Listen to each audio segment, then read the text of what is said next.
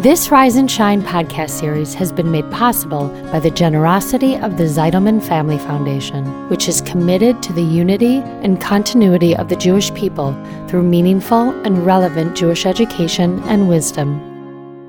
The most important thing we can do for our kids before they leave for camp is to encourage them to write, if not letters to us, then to themselves, to process, to express themselves, and to remind them that God is just as close and just as present in the woods as he is in the synagogue.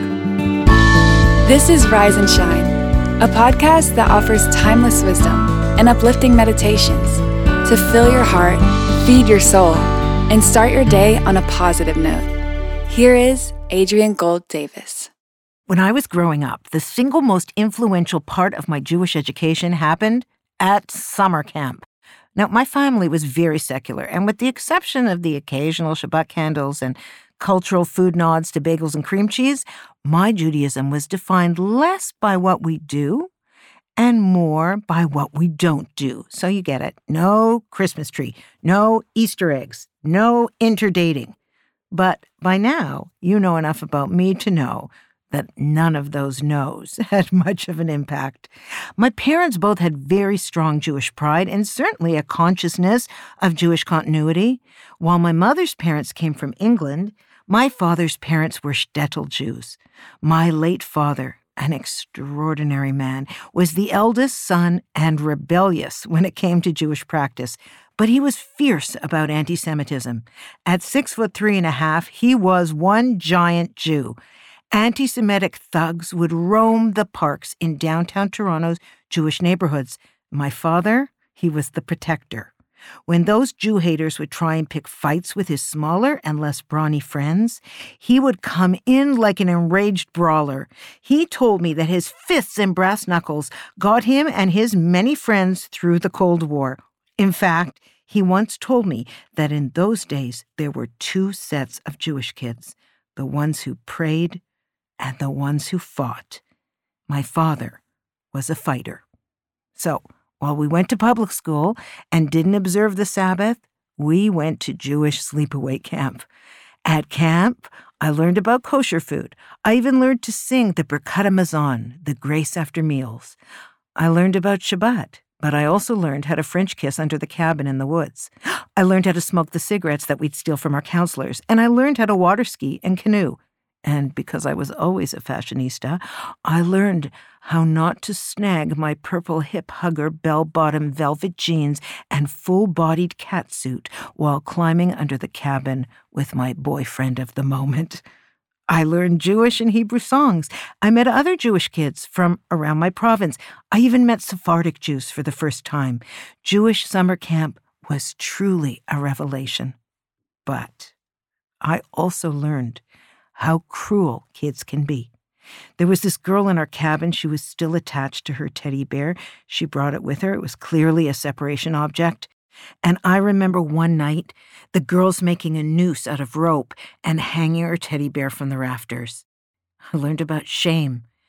That's that feeling that washes over you in a hot and clammy sweat when you stand back and do nothing, say nothing, when that teddy bear's owner tried desperately not to cry in front of us. And I remember the terror of being vulnerable in any way, shape, or form. And I remember what happened when you spent all day in a wet bathing suit. I remember most of all the endless letters written to friends in the city or at other camps. I wrote on those old blue airmail forms that folded into envelopes. You know, I can still smell them if I focus hard enough. So in those letters, I fell in love with writing and with the power of language to help form the narrative of your identity. Since those years, I have learned that what we might call journaling today has some tremendous benefits. The Journal of Experimental Psychology published research that shows how writing your thoughts down can reduce intrusive thoughts about negative events and improve working memory. They say that even the simple act of writing something down lets your brain know you want to remember it. And that's why note-taking is such an effective practice when you're learning something new. Kaiser Permanente published this list of benefits of journaling, this generation's answer to camp letters or diary inscribing. This is what they said.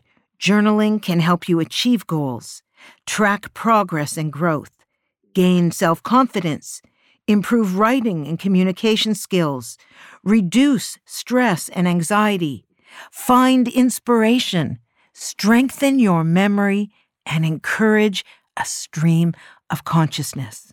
The famous expression, "The pen is mightier than the sword," was first written by novelist and playwright Edward Bulwer Lytton in 1839 in his historical play, Cardinal Richelieu. It means that the written word is more effective than violence as a means of social or political change. You know, I've never stopped writing since summer camp, whether letters or poetry or podcasts. Words are my love language, and Torah words have become my deepest joy. Which brings me back to summer vacation. You see, you can leave home and work, but you can never leave God. Wherever you go, God is with you, and there is no summer break from the principles and values that are a Jewish-focused life. As a girl, going on vacation or going to camp meant all bets were off. There, outside of the watchful eyes of my parents, I could try on all the different identities that swirled through my adolescent attempt to form an identity. In the summer, nothing counted. On vacation, I could act out. And to quote that old adage, what happened in Vegas stayed in Vegas. Except it doesn't. There is no vacation from our character, our morality, or our values. In fact, it is often in the seemingly less significant places that our greatness manifests. Wherever we go, whatever we do, we are right there still, and so is our Creator. There is no geographical holiday from our essential selves. Many of us are sending our kids to Jewish overnight summer camp, and we worry about the packing lists and the spending money, which we call tuck money. We concern ourselves with whether they're going to brush their teeth, unlikely, and shower. We sign up for photos from the camp website, and some of us even secretly stash the contraband cell phone in their bags because we might need to reach them. But I think the most important thing we can do for our kids before they leave for camp is to encourage them to write, if not letters to us, then to themselves, to journal, to process, to express themselves, and to remind them that we can run and we can hide and we can vacation and camp and sleep on a beach, but that God is just as close and just as present in the woods as he is in the synagogue. This week, can we write an ethical packing list for our kids? Reminders about inclusivity and to stand up when you see something that you know is wrong? Can we pack them helpful phrases for when we want to say no, but we just can't find the words? Can we talk about bullying and competition and social responsibility? Because Jewish summer camp is expensive and it's an investment in our children's souls. Let's make sure that along with the right sneakers, they also have the right values. Happy summer. Thanks for listening to Rise and Shine. Don't forget to rate, review, and subscribe to Momentum Podcasts on Apple, Spotify, or wherever you get your podcasts. Join Adrienne again next time for more timeless wisdom and uplifting meditations that fill your heart, feed your soul, and start your day on a positive note. This podcast was sponsored by the Zeidelman Family Foundation. Spread the wisdom. Inspire Jewish individuals around the globe by supporting Momentum's podcasts. To sponsor, contact podcast@momentumunlimited.org. You're listening to a Momentum podcast.